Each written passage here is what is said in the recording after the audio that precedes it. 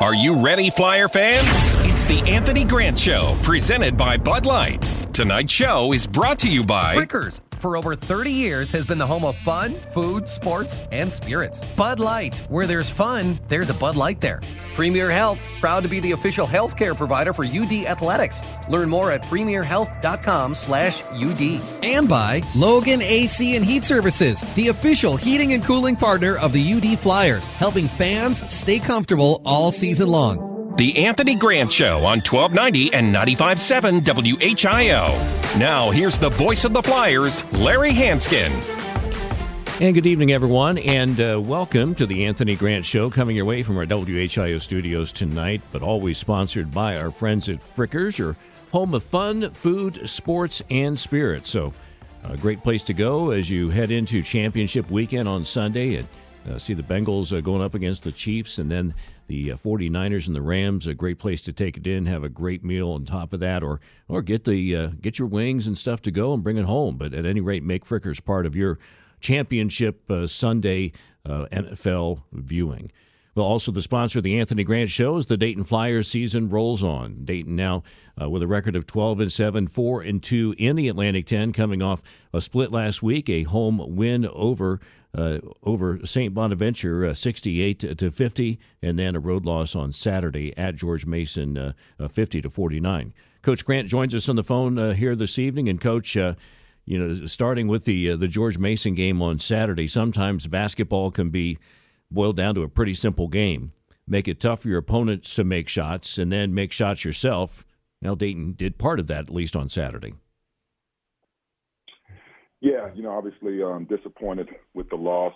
I thought, like we talked about after the game, Larry, I thought offensively, it was probably our worst game of the year in terms of our efficiency for two halves.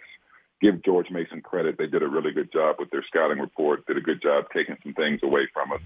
And they were really physical. And, it was a good game. We had opportunities, but unfortunately we weren't able to pull it out. You look and you look back at that game, and it's hard to do that. Just one more shot falls. In a 1-point game, you could look at almost every possession, and if it turns out a little different, it could be a different outcome. But is it important not to do that? Is it important to view it as a total work and to look at what happened for the entirety of the game and not just say, well, one single possession would have made a difference? Yeah, well, we always try to take, whether it's a win or a loss, we always try to take lessons and teaching points that we can use to help us become a better team. And, I've said this many times, we like learning through winning, but when you have a difficult loss like that, where it's a one-possession game, and there were so many things throughout the course of the game, whether it be on offense or on defense, that, I think we could use to help us, get better as a team. We tried to pick out just a few things for our guys, and with the understanding that we had a quick turnaround, going from Saturday night on the road to Tuesday here at home. So try to take the lessons that we can and then get prepared as we can for our game tomorrow. Perhaps lost in the disappointment of the loss on Saturday night is the fact that you had two games last week, and you held both of those opponents to 50 points. One isn't a win, one's in a loss. But what does that say about the type of defense you got out of your team in those two games? One, a win over St. Bonaventure, and then the loss on Saturday. Yeah, well, two different games. Obviously, from the standpoint of the St. Bonaventure game, I thought our guys did a really good job of making it difficult in terms of what they wanted to try to do and the way they play. With the George Mason game, their numbers are pretty good from an offensive standpoint as well. We understood the importance of the three-point line. We understood the importance of trying to keep them out of transition. I thought we did a decent job for the most part. They did make 10 threes in the game, so we could have obviously been better there. But I think at the end of the day, we try to take every game, as itself, So the fact that we were able to hold two opponents to 50 points, two completely different preps, I think it says that our guys are doing a pretty good job of understanding scouting reports and understanding what we've got to do to allow ourselves to try to have some success from a defensive standpoint. Now, the game that we're preparing for tomorrow will be completely different from either of those other two games. So, different challenge with this Fordham team coming in, but hopefully we can establish those habits and the understanding of paying attention to details that gives us a chance to be successful. You mentioned a quick turnaround, and this is a very quick one, and because you had you're coming off a travel, you're coming off a night travel, and then you got to turn around and you're going to be playing tomorrow night at home. Obviously, that is a challenge, but with a team and a young team too, that was visible. I was there. I saw them. They were visibly disappointed on Saturday night. Is there something cathartic about being able to get right back on the court and try to get that bad taste out of your mouth? Well, we hope so. And obviously, it's a great opportunity, to be at home. We're playing a team that's playing really well right now in Fordham. They've had some impressive wins in the conference and some heartbreaking losses for them where they had opportunities to win in their last three games and fell just a little bit short. So we understand we're going to get, their best game, and we got to be prepared to play our best game.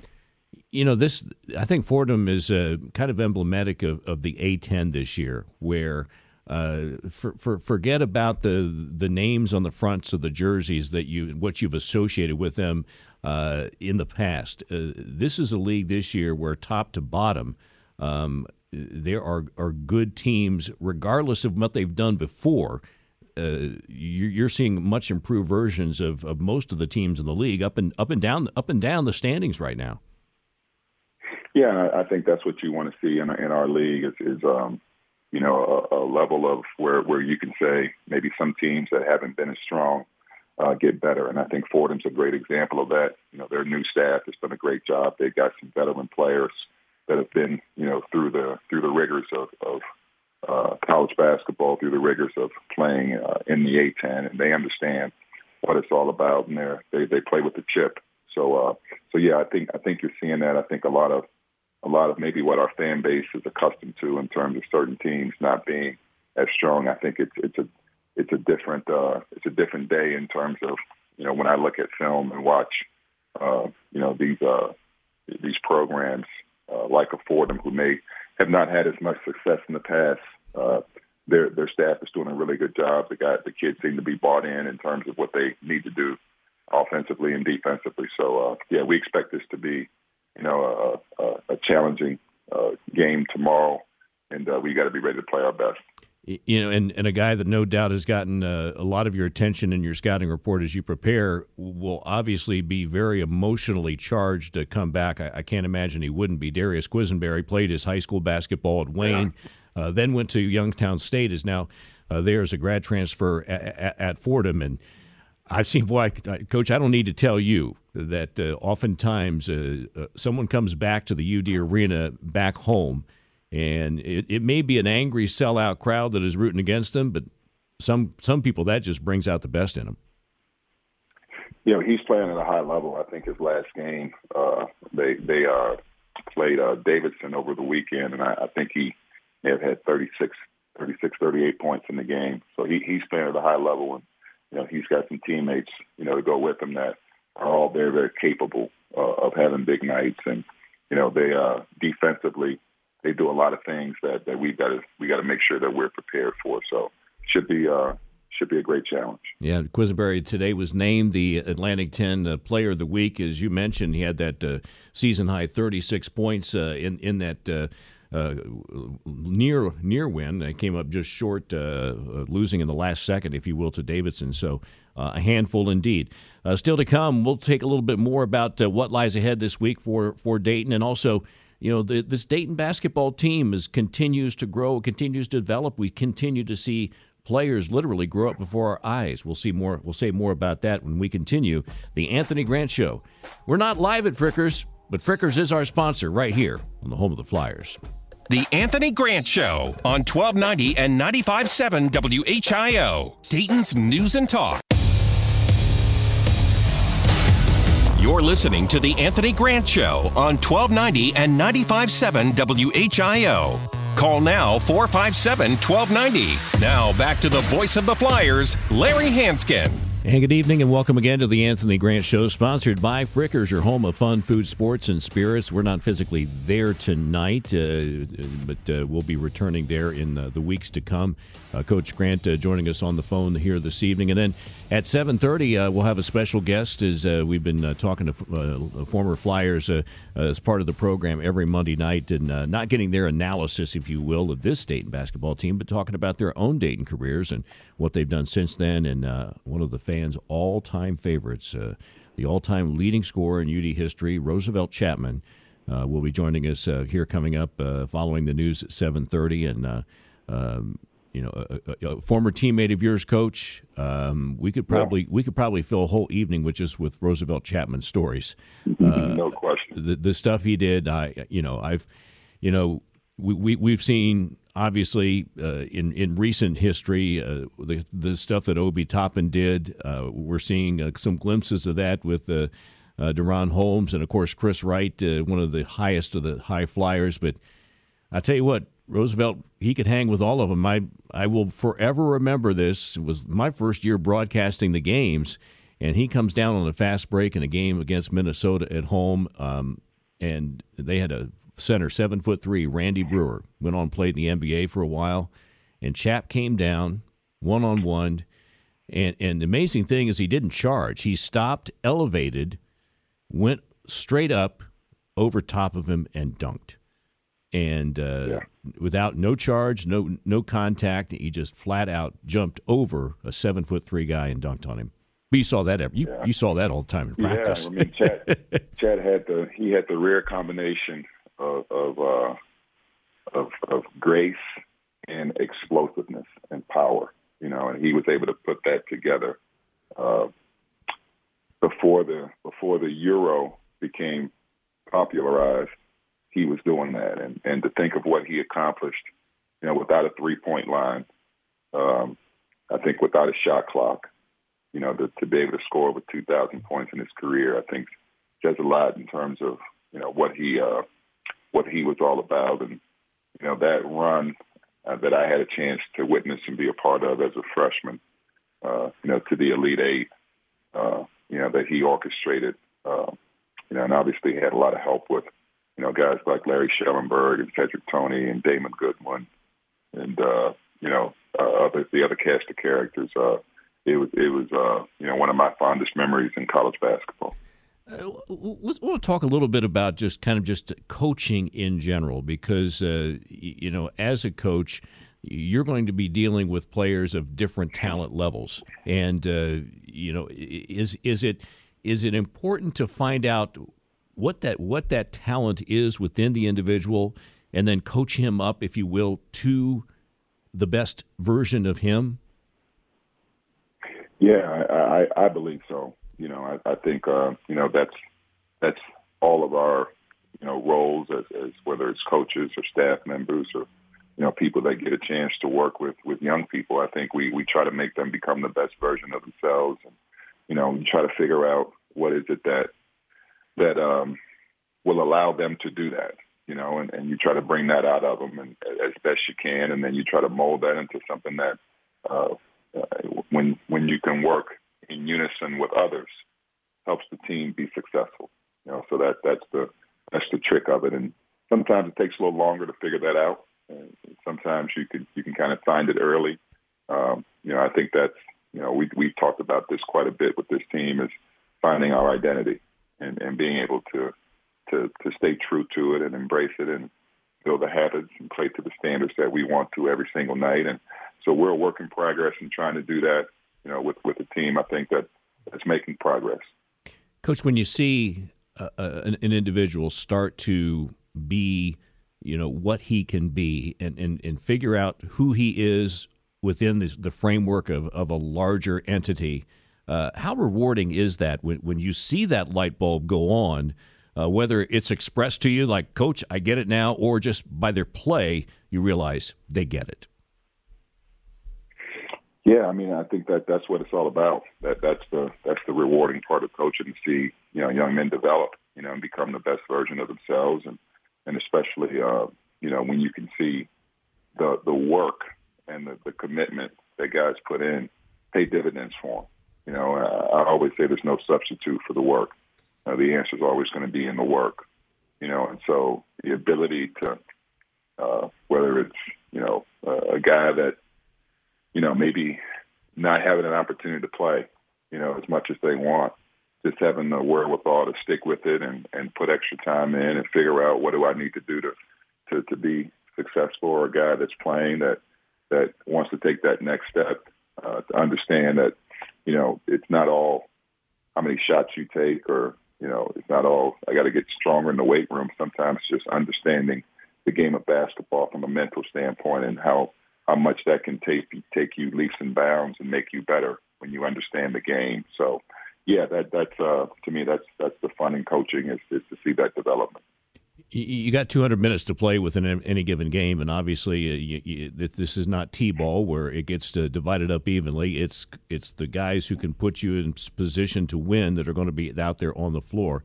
And it's going to be tough for some guys to get minutes. And I look at a case in point. I don't like to point out individuals, but you know, Zimi Wokeji, you know, it's hard for him to find minutes right now. But my observation being around Zimi, watching him practice, watching him be a part of this team, his attitude though is not that of a guy who's having a hard time finding minutes. Yeah, no, Zimi's a super young man, and you know, Zimi. The thing I always tell guys is it's always better to be prepared for an opportunity and not have one than to have an opportunity and not be prepared. You know, and so what I ask of all of our guys is just to make sure they're doing everything they can so that that opportunity at some point presents itself, that they're ready. You know, and he's got some guys, you know, ahead of him right now that are playing really well and doing some good things for our team. And, you know, as a coach, you can only put 5 guys out there on the floor at a time. And so, you know, my job is to try to put the team out there that, in my opinion, gives us the best chance on any given night, you know, to be successful. So I appreciate, you know, the sacrifices that some of the guys make in terms of not having the opportunity to play as much as they would like, and being able to block out the outside noise and understand that for our team to have the best chance to be successful, we all have to be willing to accept the role as it is, you know, right now. And that doesn't mean that we don't want more, that we necessarily have to like or be excited about it. But, you know, I think at the end of the day, when you commit to being a part of a team, you know, that commitment is that commitment regardless of how things are going for you as an individual, whether it's you know, playing time or shots or whatever it is. You cheer for your teammates and you understand you're a part of something bigger than yourself. Yeah, and as you well know, a guy's 2 quick fouls or a rolled ankle away from an opportunity to not just step up and get an opportunity to play, but to help his team be successful. And I know you got some guys that got their heads on straight when it comes to that stuff. All right, we got just about a minute here, Coach, and then we'll let you go. So just looking at where your team is right now, and obviously the prep for Fordham tomorrow night, kind of your focus, your emphasis beyond the X and O's of preparing for the Rams. Well, I mean, right now with the quick prep, our focus is more on making sure that number one, we're mentally ready to go out and give our best. And I think our guys have done a good job all year of making sure that they're getting their rest and they're as prepared as they can be. The other side of it is, this team, this Fordham team defensively, they've done a really good job of being really disruptive. Whether it's their full court pressure, their half court pressure, they're changing defenses. That this will be, a game where we'll have to do a really good job of being able to take care of the basketball and making sure we find shots. And then they've got a variety of guys. I believe right now they have attempted the most 3-point shots in the A-10 so far this season. Yeah. So they've got a variety of different guys that are more than capable of having big nights from the 3-point line, and then they've got a young man in the post that's been there, I think, fifth or sixth year guy, so an older guy that I think leads the A-10 in rebounding, may lead the A-10 in double-doubles. So, a really good combination of inside and outside play. So we'll have to be as prepared as possible and make sure that we're ready to go on both sides. All right, Coach, we'll let you go. Look forward to seeing you tomorrow night and have another good night of prep as you get ready for the Rams. That's Anthony Grant as Dayton is taking on Fordham tomorrow night, a 7 o'clock tip there. Another game coming up on Friday night. The Flyers hosting Rhode Island Friday night again at 7 o'clock. We'll take a look at that here coming up. But we're also going to visit with the Velvet Man, Roosevelt Chapman. He'll be joining us on the other side of the news as we continue on The Anthony Grant Show. Brought to you by Frickers, your home of fun, food, sports, and spirits. The Anthony Grant Show on 1290 and 95.7 WHIO, Dayton's News and Talk. You're listening to The Anthony Grant Show on 1290 and 95.7 WHIO. Call now 457-1290. Now back to the voice of the Flyers, Larry Hanskin. And welcome back to the Anthony Grant Show, the home of the Flyers, brought to you by Frickers, your home of fun, food, sports, and spirits. We're not there at the Frickers on Woodman Drive tonight, but we'll be returning there next week for that next edition of the Anthony Grant Show. Dayton with a couple of games last week. It was a split, a 68-50 win over St. Bonaventure at home on Tuesday, and then a loss on the road Saturday night, falling to George Mason 50-49. 2 games this week. Tomorrow night, home against Fordham, and then home on Friday night against Rhode Island. Both those games tipping off at 7 o'clock. Well, throughout the course of this season, we'd like to welcome in a former Flyer to the Anthony Grant Show to allow them to reflect upon their UD career, let the fans know what they're up to these days. And if ever there was a guy who needs no introduction, it would be our next guest. He is the all-time leading scorer in men's basketball at the University of Dayton. He is a fan favorite and still to this day. Roosevelt Chapman, as always, it is good to talk to you, my friend. Welcome to the show. Good evening, Larry. How are you? I'm doing outstanding, and we're going to get up to speed on what Chap's up to these days, but I want to take you down memory lane first to that Flyer career that culminated your senior year with that magnificent run to the Elite Eight of the NCAA tournament. But let's talk about how you first became familiar with the University of Dayton. Bring us up to date on how that recruiting process went for you when you're coming out of Brooklyn. Oh, wow. So I got to go back in the days here. I remember I was in Times Square area and had a friend with me. He was kind of my mentor. His name was Arnold Hershkowitz. And I probably have about 150 scholarships around the country at this particular time. So I just asked him just a regular question. I said, what school do you think I should go to? He said, you should go to University of Dayton. I said, Dayton? I said, where's that at, in Florida? So I had no idea where Dayton was at.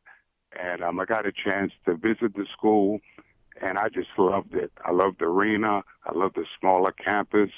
And it was a place where I know I could go and I could make something work there. And by the grace, it did. What was the biggest adjustment for you? Was it leaving New York City to live in Dayton, Ohio? Was it just adjusting to college, or was it the transition from high school to college basketball? What was the biggest adjustment?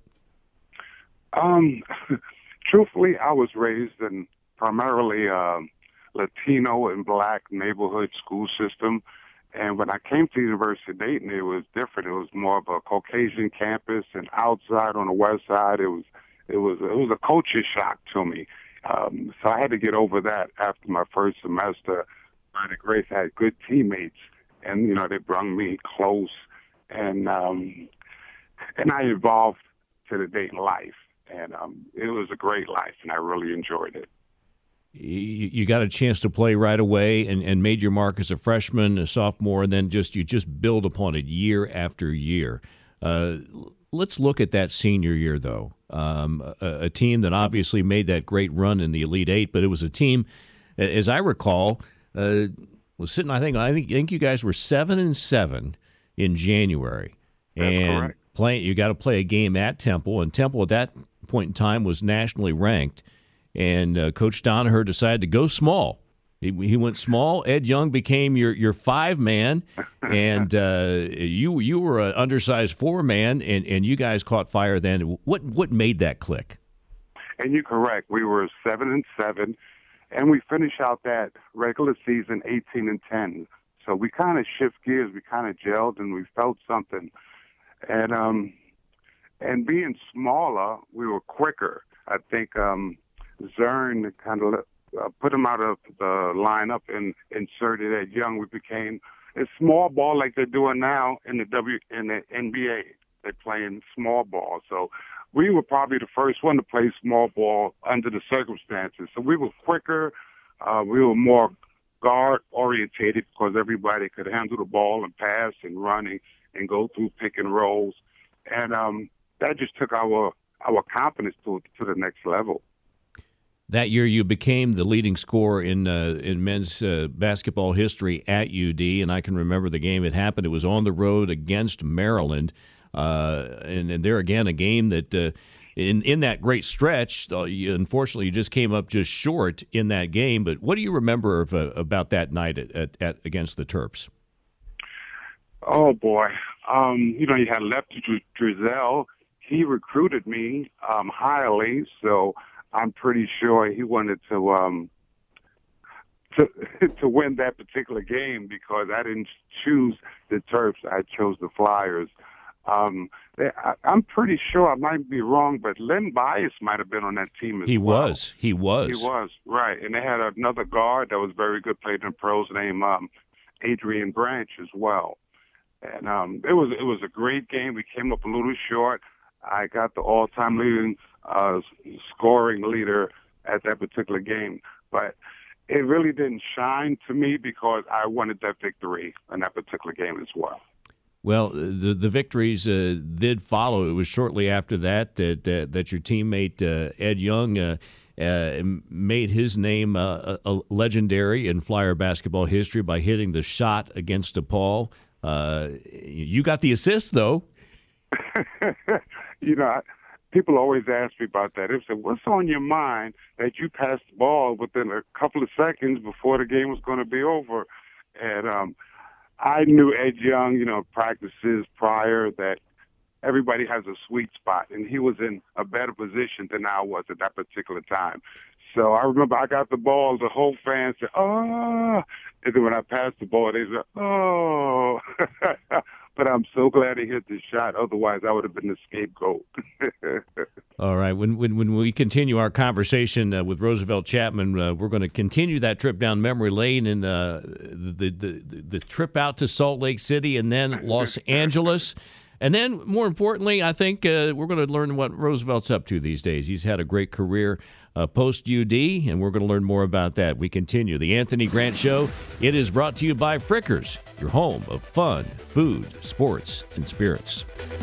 The Anthony Grant Show on 1290 and 95.7 WHIO, Dayton's News and Talk.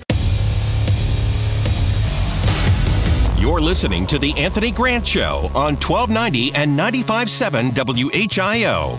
Call now 457-1290. Now back to the voice of the Flyers, Larry Hanskin.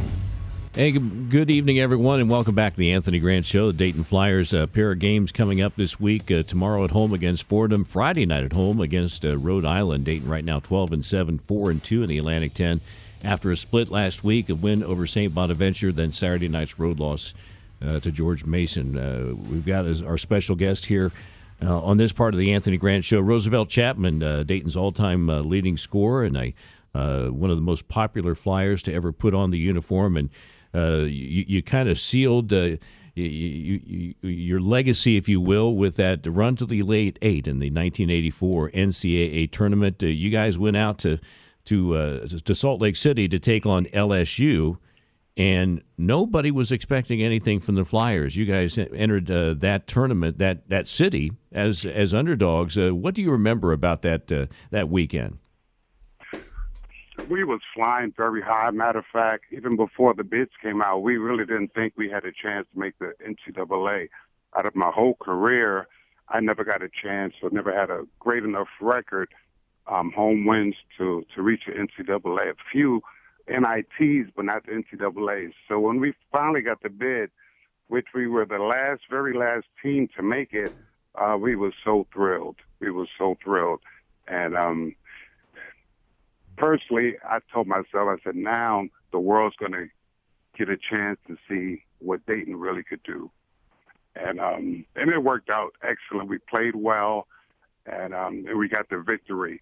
But what I remember most about that game is after the game, Danaher and myself, we were at the press conference. We probably had 200 reporters, cameras, microphones, and all the questions were going to Coach. And then as it was winding down, one reporter asked me, he said, Roosevelt, he said, you luckily got past LSU. How do you feel now going against number 2, Wayman Tisdale, Oklahoma Sooners? And I was like, how dare he say luckily? We beat them fair and square. We played very well. So I kind of set the stage for the next game. I said, we're going to find out who the real All-American is. And once that happened, we played Oklahoma. We beat them, and it just became a roller coaster effect. And I think that's when Flyer Nation, quote unquote, really started coming to life. Yeah, 41 points in that win over Oklahoma, and you were far and away the best player on the floor. In fact, maybe folks don't realize you led the entire NCAA tournament in scoring in 1984.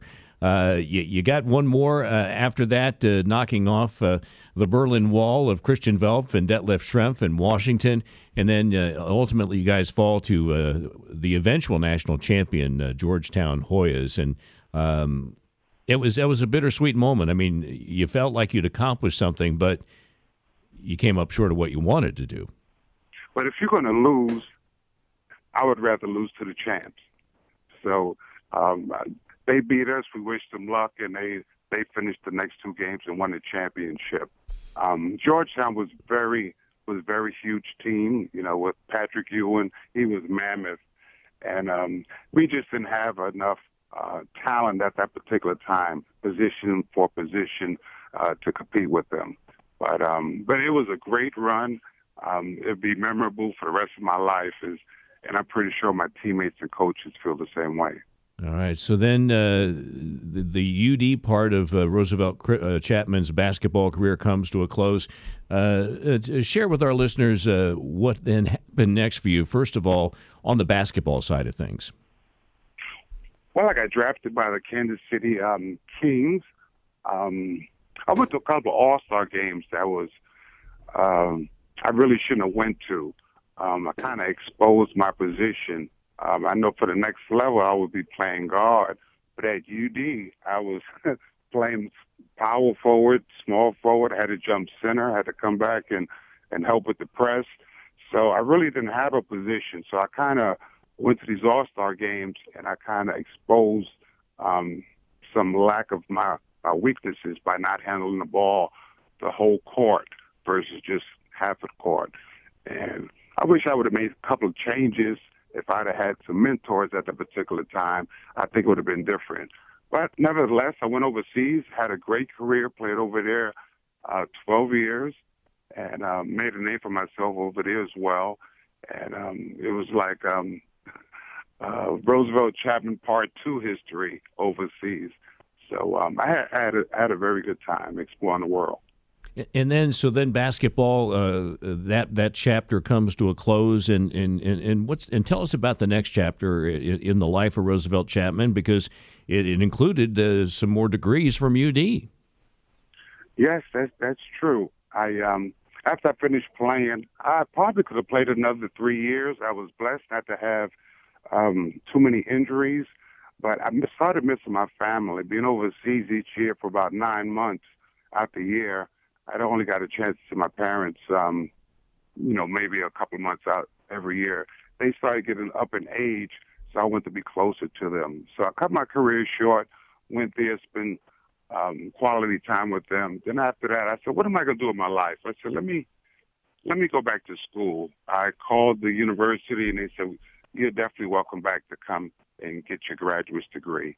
So I did that, and after that, I became a teacher. I taught for several years in 4 different states, and got a chance to help the future ballers, the future educators of the world, and that felt great as well. They said you can't keep it unless you give it away. So it's a part of my life right now. I really try to help the future. I know you had a special moment when you got to come back to Ohio and to be enshrined in the Ohio Basketball Hall of Fame. When you receive honors like that, obviously a UD Hall of Famer and all the things you've done, what's that mean? That means a legacy is created, and within a legacy, you have to help others to build on that legacy. And as you build on that legacy, you're helping other people to build their legacies as well. So that felt great. I'm truly honored. I keep in contact with the board over there for futuristic projects as well. So I feel truly blessed. Now, what does Roosevelt Chapman do to feed the competitive fire that lies within you? Funny you should ask, Larry. Since I moved to South Dakota, I asked when I first came here because it's not as many things to do as other big cities because it's more spread out. So they said, either you throw darts or you shoot pool. So I haven't thrown a dart yet, but I shoot a lot of pool, and I got a lot better at it. And I'm playing with the elites out here. And overall, I like playing pool now a lot better than basketball because at my age, it's a lot easier on my knees. But do you ever pick up? You ever walk by through a gym and you see a ball, pick it up and just take a couple shots and you mess around a little bit? I sure do. Matter of fact, basketball is still in me. I've been playing it ever since I've been 4 years old. So I still love the game. I still like to shoot the ball. And sometimes if I'm at a rec center and I get a young guy to challenge me in some type of way because you don't know who I really am, I would play against him. And afterwards I could pat myself on the back and tell myself, you still got it. You still got it. Velvet, what has the University of Dayton, in your experience here, both as a student and as a basketball player, what has that meant to your life? Every time I come back to University of Dayton and the city of Dayton, I see that it seems like an extra branch is being built on to the university. Every time I come back, is an extension. It's getting bigger. It's getting larger. It's more students. And I'm so happy for that. That makes me feel so great. To a degree, maybe feel I played a part in that, in the 80s, helping the school grow. I'm truly honored. Matter of fact, I was in town for Coach Donaher's basketball reunion. And technically, it was a surprise 90th birthday party for him. And it was a great affair. I got a chance to see a lot of players that I haven't seen in a long time. And wanted me to come to see his players, his new players play. So next day, I went over to the Bucky Bockhorn Center and watched them play. And I was quite impressed. And then afterwards, we had a huddle at the end of practice. And he said, Roosevelt, would you like to say a few words? And I talked to him, and I asked him, I said, for example, I said, when the season starts, you're going to go against a conference team, let's say, for example, St. Louis. I said, now you're going to a guy that's stronger, quicker, have more knowledge of the game. I said, are you going to let him have his way, or are you going to put an elbow in his side and say, not today, son? And it was Holmes and Malachi. They was right in front of me, and they said, not today, son. They said it with a lot of conviction. And I knew these young kids, they've got a lot of promise, and they're going to gel. Their last 4 games, they played very well. This last game, the energy level just wasn't quite there. But sometimes you need a game like that to get you back on track. So I'm looking great things for them against Fordham coming up shortly. All right. Well, we're looking forward to those games, and we always look forward to a chance to visit with you. You become a dear friend through the years. You are a legend in Dayton basketball, and a great credit to the University of Dayton and all who've worn the Flyer uniform. Roosevelt Chapman, thanks for joining us tonight. Larry, before I leave, I just want to let you know, I want to congratulate you again for 40-plus years in broadcasting. In my opinion, you're one of the better or the best broadcaster in the nations. I just want to let you know that you helped create Velvet when I played by all of your play-by-play. And I just want to say thank you for being part of the Flyer Nation program. Well, you are too kind, but I do appreciate those remarks, especially coming from you. Roosevelt Chapman, good to talk to you, and thanks for joining us here tonight. Well, that's going to wrap up this edition of the Anthony Grant Show. And again, not at Frickers tonight. We'll try to be out there on Woodman Drive next Monday, where we'll be taking a look at the week that was. A home game against Fordham tomorrow night at 7, and then a Friday night game against Rhode Island. Both our Rams, both will be before sellout crowds at the UD Arena, beginning with our coverage tomorrow night, the extended Bud Light pregame show at 6, and then tip-off at 7 against Fordham. That's the same scenario Friday against Rhode Island. We'll look forward to talking to you then. Have a great week, everyone, and go Flyers. The Anthony Grant Show on 1290 and 95.7 WHIO, Dayton's News and Talk.